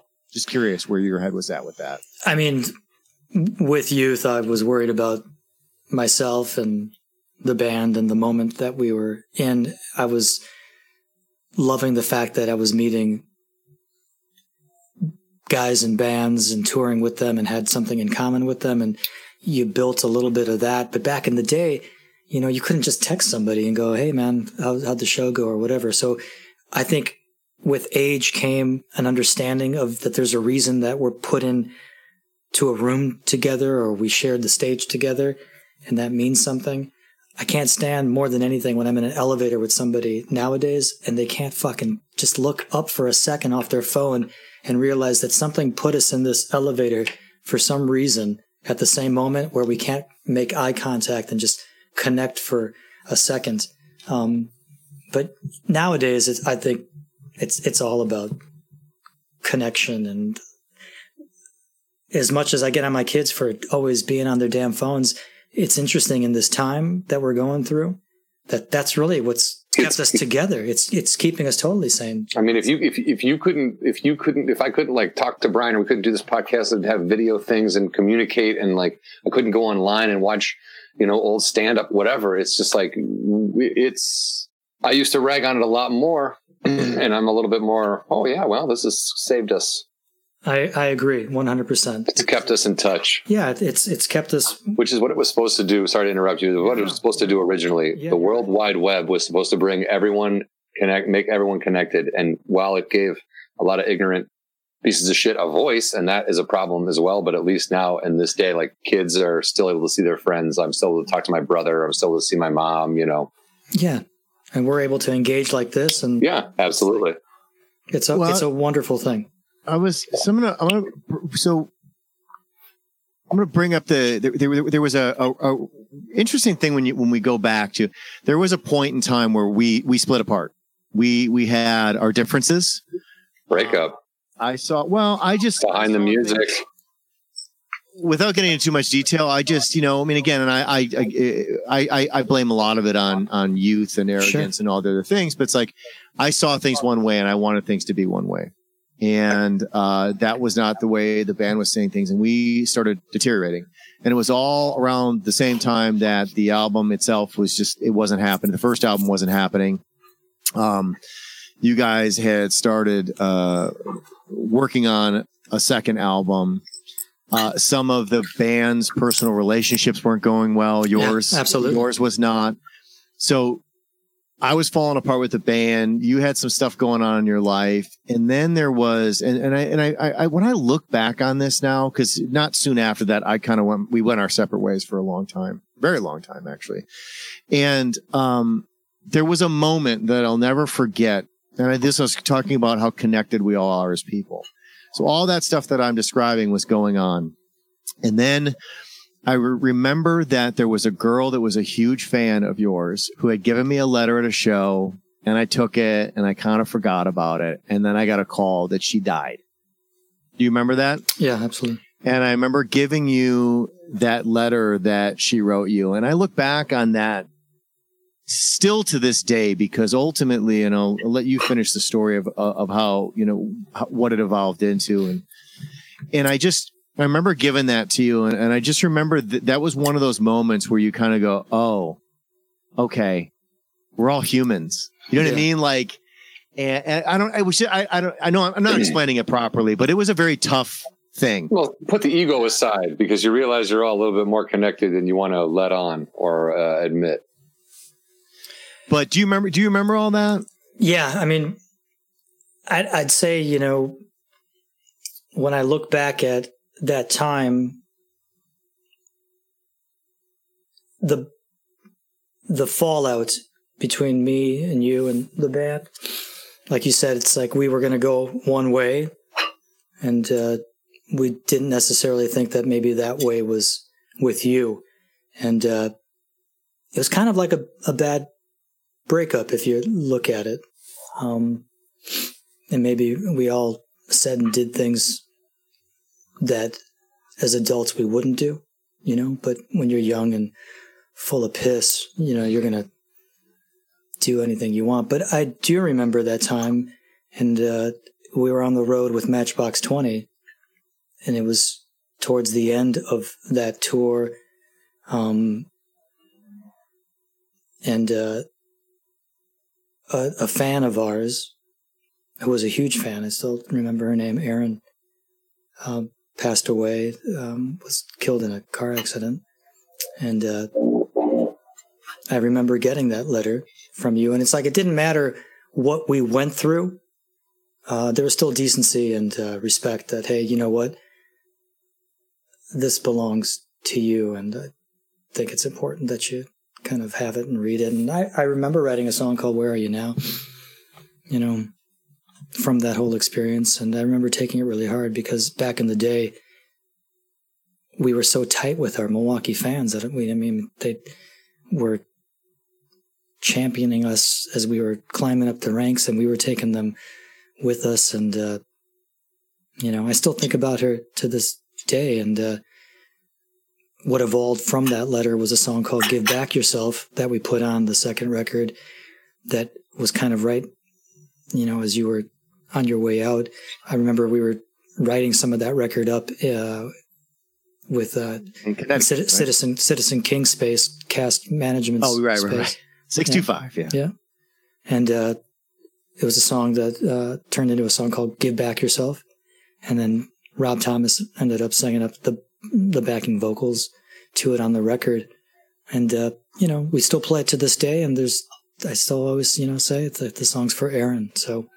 And I remember after I was already gone from the band, the family reached out to me, and I was like, it was at that point where it was like you said, it was a bitter split, and we weren't talking at all. And I remember the band calling, because at that time I think I was still working with Jeff Castellez and Cast Management and stuff like that. And I said, it's kind of one of those things where you kind of go, you got to put all your shit aside, man, and you got to realize that there's bigger things than your little pissy ant issues going on. And I remember reaching out to, because you guys were playing Summerfest or something like that, and I reached out to you guys and connected you and the family, because I think you had not met the family up to that point, correct? Yeah. And you guys ended up meeting the family, I believe. Yeah, we did, and we played the song, and they were so grateful, and it was tears and hugs, and that's the power of music, and that's the power of decency. You made that happen regardless of whatever we were going through, because you knew that it was the right and decent thing to do. And we still have a connection with Erin and her family, and I would imagine to this day is whenever they hear that song and we play it, it's still you think of you celebrate her life and that moment versus, It was, for me, it was kind of one of those realizations, like, dude, it ain't about you. It's not about you. Let it go. Absolutely. Let it go.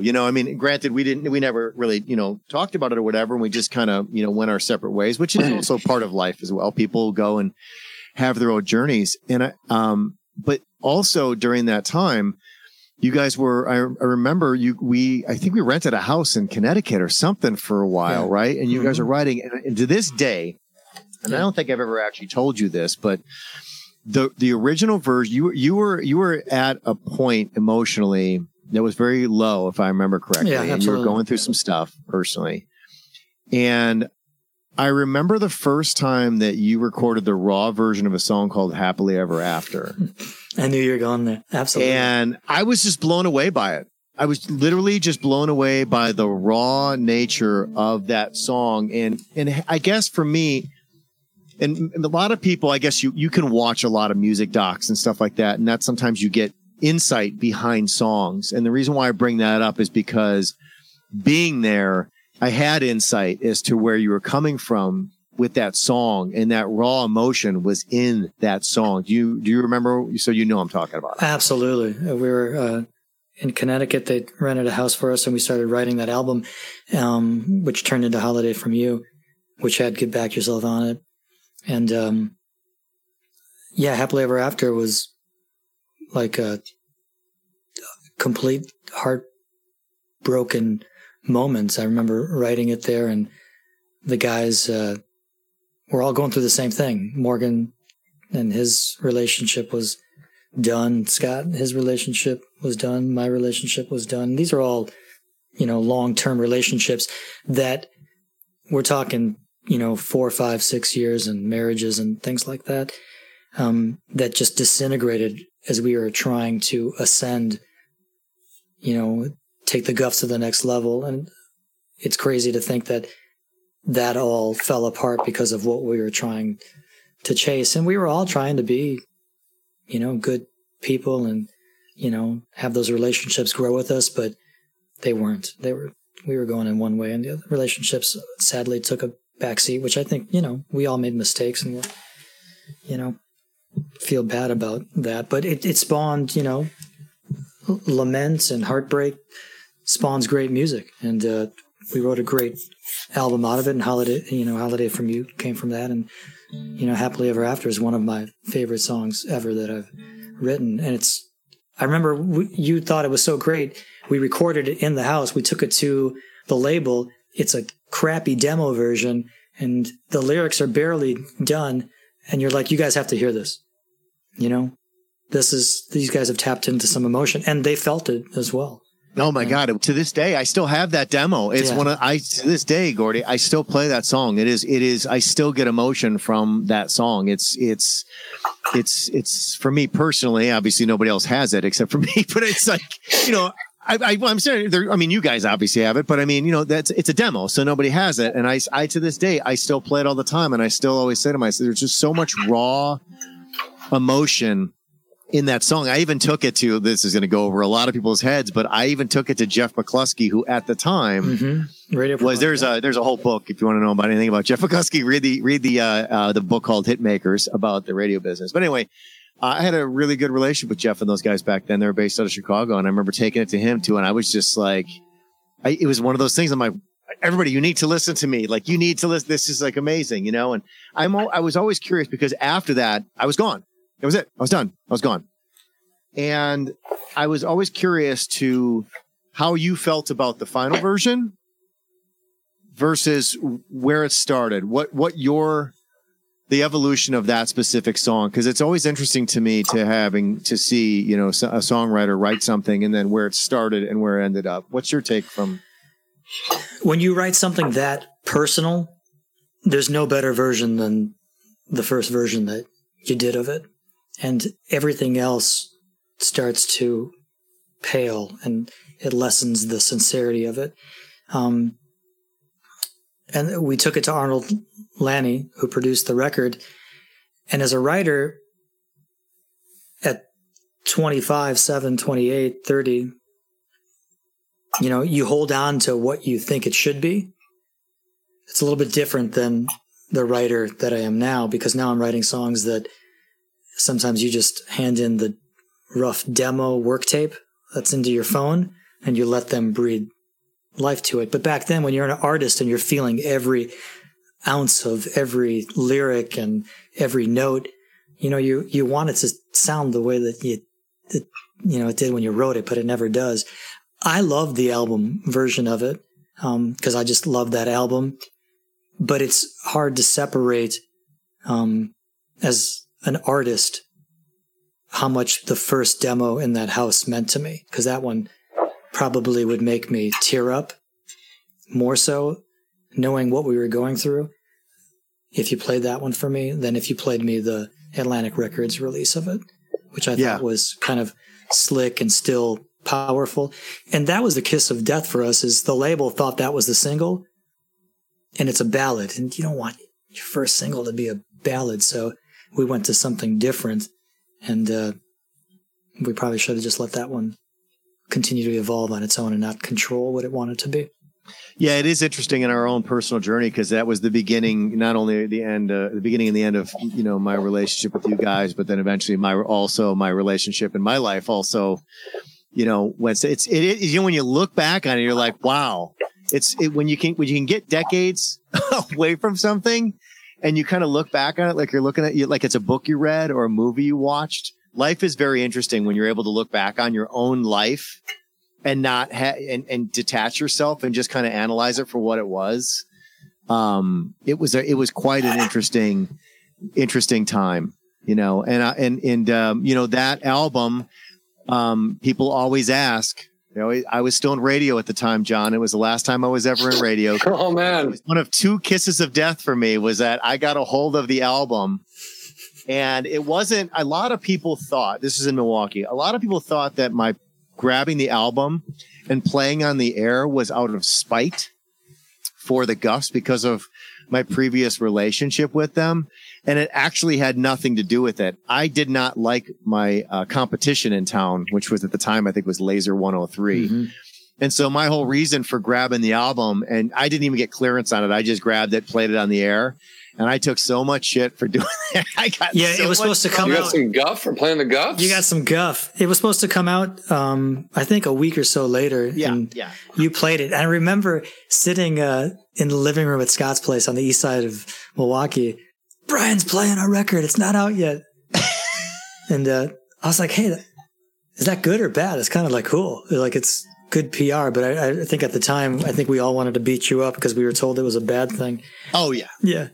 Oh yeah, no, I mean, in hindsight, is it really in the big picture? Is it a bad thing? No. I mean, the more ears you can get on something, the better off. But, but the problem was at that time, the reason why people got mad is because the station I was on was not as popular as the station that they wanted to play at first. There you go. So it upset. You went against the system. I went against the system, and it upset the other radio station, rightfully so.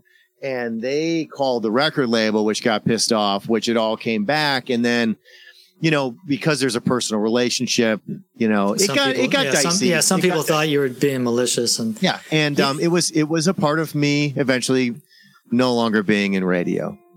But you know, was that a catalyst for it? It was one of the two things, yeah. Oh, because really? I was doing, but the thing is, it had nothing to do with you guys. I was being extremely cavalier back then. Like, I was doing things. It's not my business. It's not my radio station. Like, there you go. It wasn't WW Brian East Side in the morning. No, and I should have always listened to you, but you don't know. You're young and you're arrogant, and you think you have all the answers, and you think you know the way. You know it all. You know it all, right? And I never really took to, which I subscribe to now, which is something that my dad told me a long time ago, and I just never listened. You know, when you work for somebody, they're hiring you to work for them, not for you to tell them what to fucking do. He doesn't say fucking. I said add that part, but it's true. You don't, when somebody asks you to do something for them, you do that. You don't do your own thing and then tell them this is what you should have been doing. Right. And that's what I spent a lot of my early life. That's what I did. And it rubbed a lot of people the wrong way. And it's like, you kind of have to take the shit that comes your way. I have to own the Guffs fans being mad at me for that. I have to own you guys being pissed off for me. I have to own that because I did it. You know what I mean? Like, I did it without any without understanding the consequences of it. But again, these are the things that you learn when you look back on it. Yeah. And I was trying to screw with the system, and it wasn't my place to do that. You guys were trying to accomplish, you guys had very specific goals in mind, and I had no regard for that. And same thing with radio. So it's just, these are things, you know, that live and learn. Yeah, and it makes you into the person that you are now. And there was never any hard feelings when we just recently reconnected. I don't have, hard feelings. Maybe, if you asked me 20 years ago, maybe we'd get. Well, we're gonna edit this podcast and make you come across as a huge dick. So we're gonna maybe we'd have some old school fisticuffs going on where, we'd be brawling, but no. I mean, so Wisconsin of you. But I will tell you, again, looking back on life, one of the reasons why I felt empowered enough to get into stand-up was because I worked with the Guffs. I mean, I joke about the radio stuff, but there's a couple things with respect to the Guffs was that touring with them and going into venues and being a part of that and being on the road introduced me to that world and built that muscle. But the second and most important thing that made me realize that I should get into stand-up comedy was I spent most of my time in the van making these guys laugh. And I used to put on puppet shows. I used to tell whole stories with puppets, and and these guys were like, oh my God, this is some of the funniest shit I've ever seen. And all of a sudden I was like, oh, maybe there's something else out there. Maybe I should continue to entertain stoned musicians in a van while they're on the road. This could be a lifelong thing.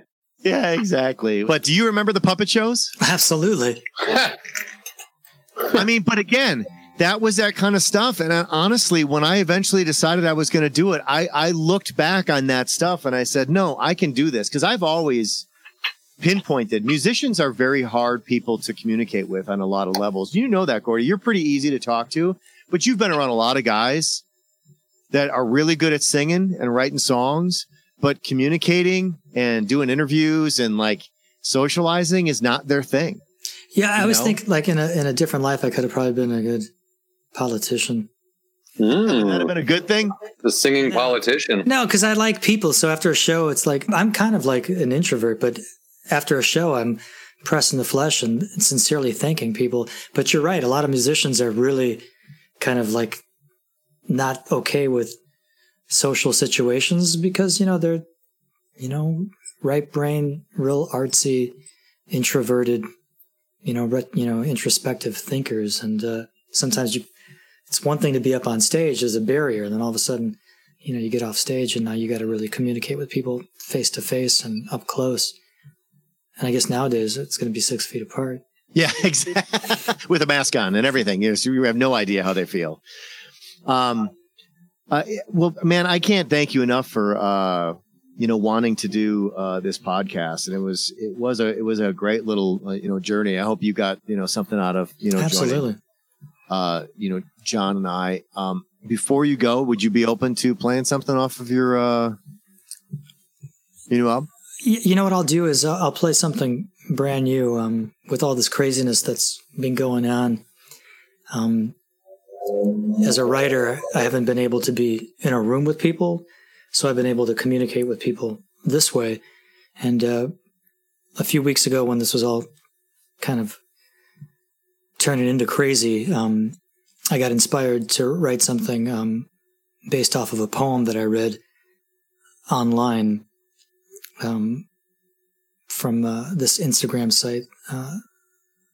This young lady who wrote a poem called When This Is Over, that inspired me. And the thinking was, when this is over, I'm just going to take a lot less things for granted. And I'm going to, not complain about waiting in line to pick up my kids, or I'm not going to take for granted, a handshake with a stranger, or just a coffee with a friend, or, catching a movie. So I got inspired by it. And, nowadays as I'm writing, it all starts with a good idea and a good hook, a good title. And I ended up calling a buddy of mine, Joe Doyle, who's had a bunch of hits in Nashville, and just told him I have this idea of a song. And it's not about, specifically, the virus and this craziness that we've found ourselves, but it's about the craziness of life, that at any moment in the year that anybody can go through, whether it's losing somebody that you love, whether it's feeling down, whether it's getting through a sickness, whether it's losing your job and not thinking that, there's a light on the other side. So it just inspired me, and he loved the idea, and we wrote a song via Zoom, which was kind of interesting to write. He was in Nashville, I was in Chicago. And then I put a video up on my Facebook, and I've never had anything really explode. It didn't go viral. It went fungal. What does that mean? It got under his toenails. I imagine something going viral is millions on the view, but I usually get a few thousand views on some things. This got like over 130,000 views. Wow. So, and then I started getting all this contact from people all over the world that were sharing it and hearing it. Like, thank you for writing this. And they're thanking me for writing this. And as a writer, to connect, it has nothing to do with money. It has everything to do about connection, and to be able to connect positively in a way, that's what you dream of as a writer. So, we put it out as a single. I recorded it in Milwaukee. I had my track guy in Nashville do the track, sent him the vocals, from my computer. He mixed it, played all the parts. So it's just crazy how it was a lesson, an exercise in creative social distancing, and to think that we can still create something beautiful. And it's out on iTunes and Spotify, and if anybody wants to hear it, they can hear it. But I thought that maybe that would be a good song. And that's awesome. Thank you so much. And this will take us out, right? So I'm just going to say thank you for taking the time to do the show. Really appreciate it. Thanks, John. Good to meet you, brother. Yeah, nice to meet you, man. I've heard a lot of stories, dude. Brian talks about radio and managing bands quite often. But thanks for listening, everybody. And he's going to take us out with a song. Thanks, Brian. Happy to reconnect, brother. It was awesome. Yeah.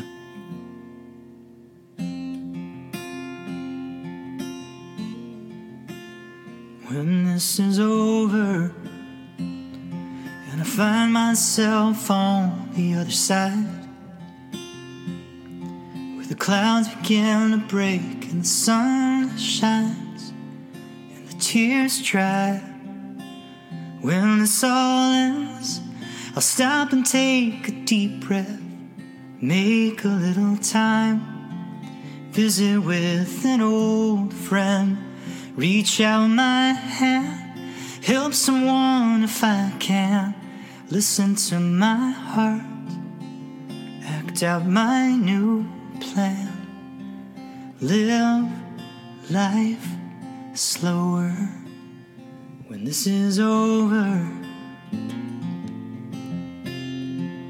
when this is over, I see it as a blessing in disguise.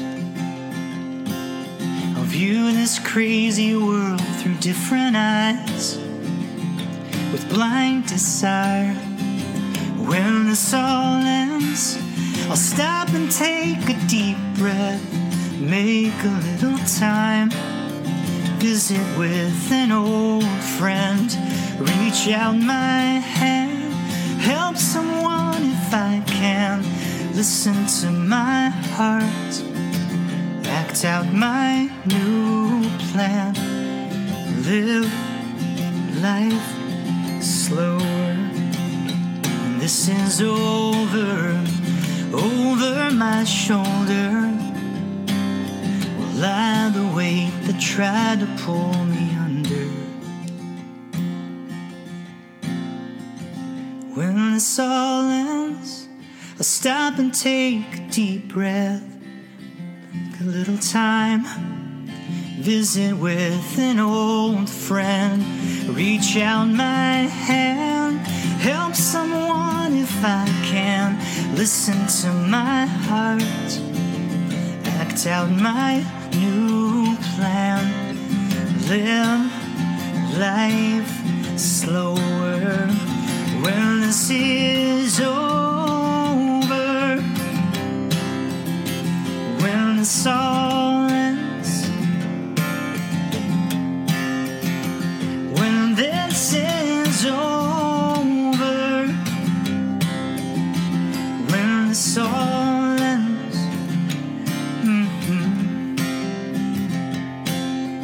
live life slower. This is over.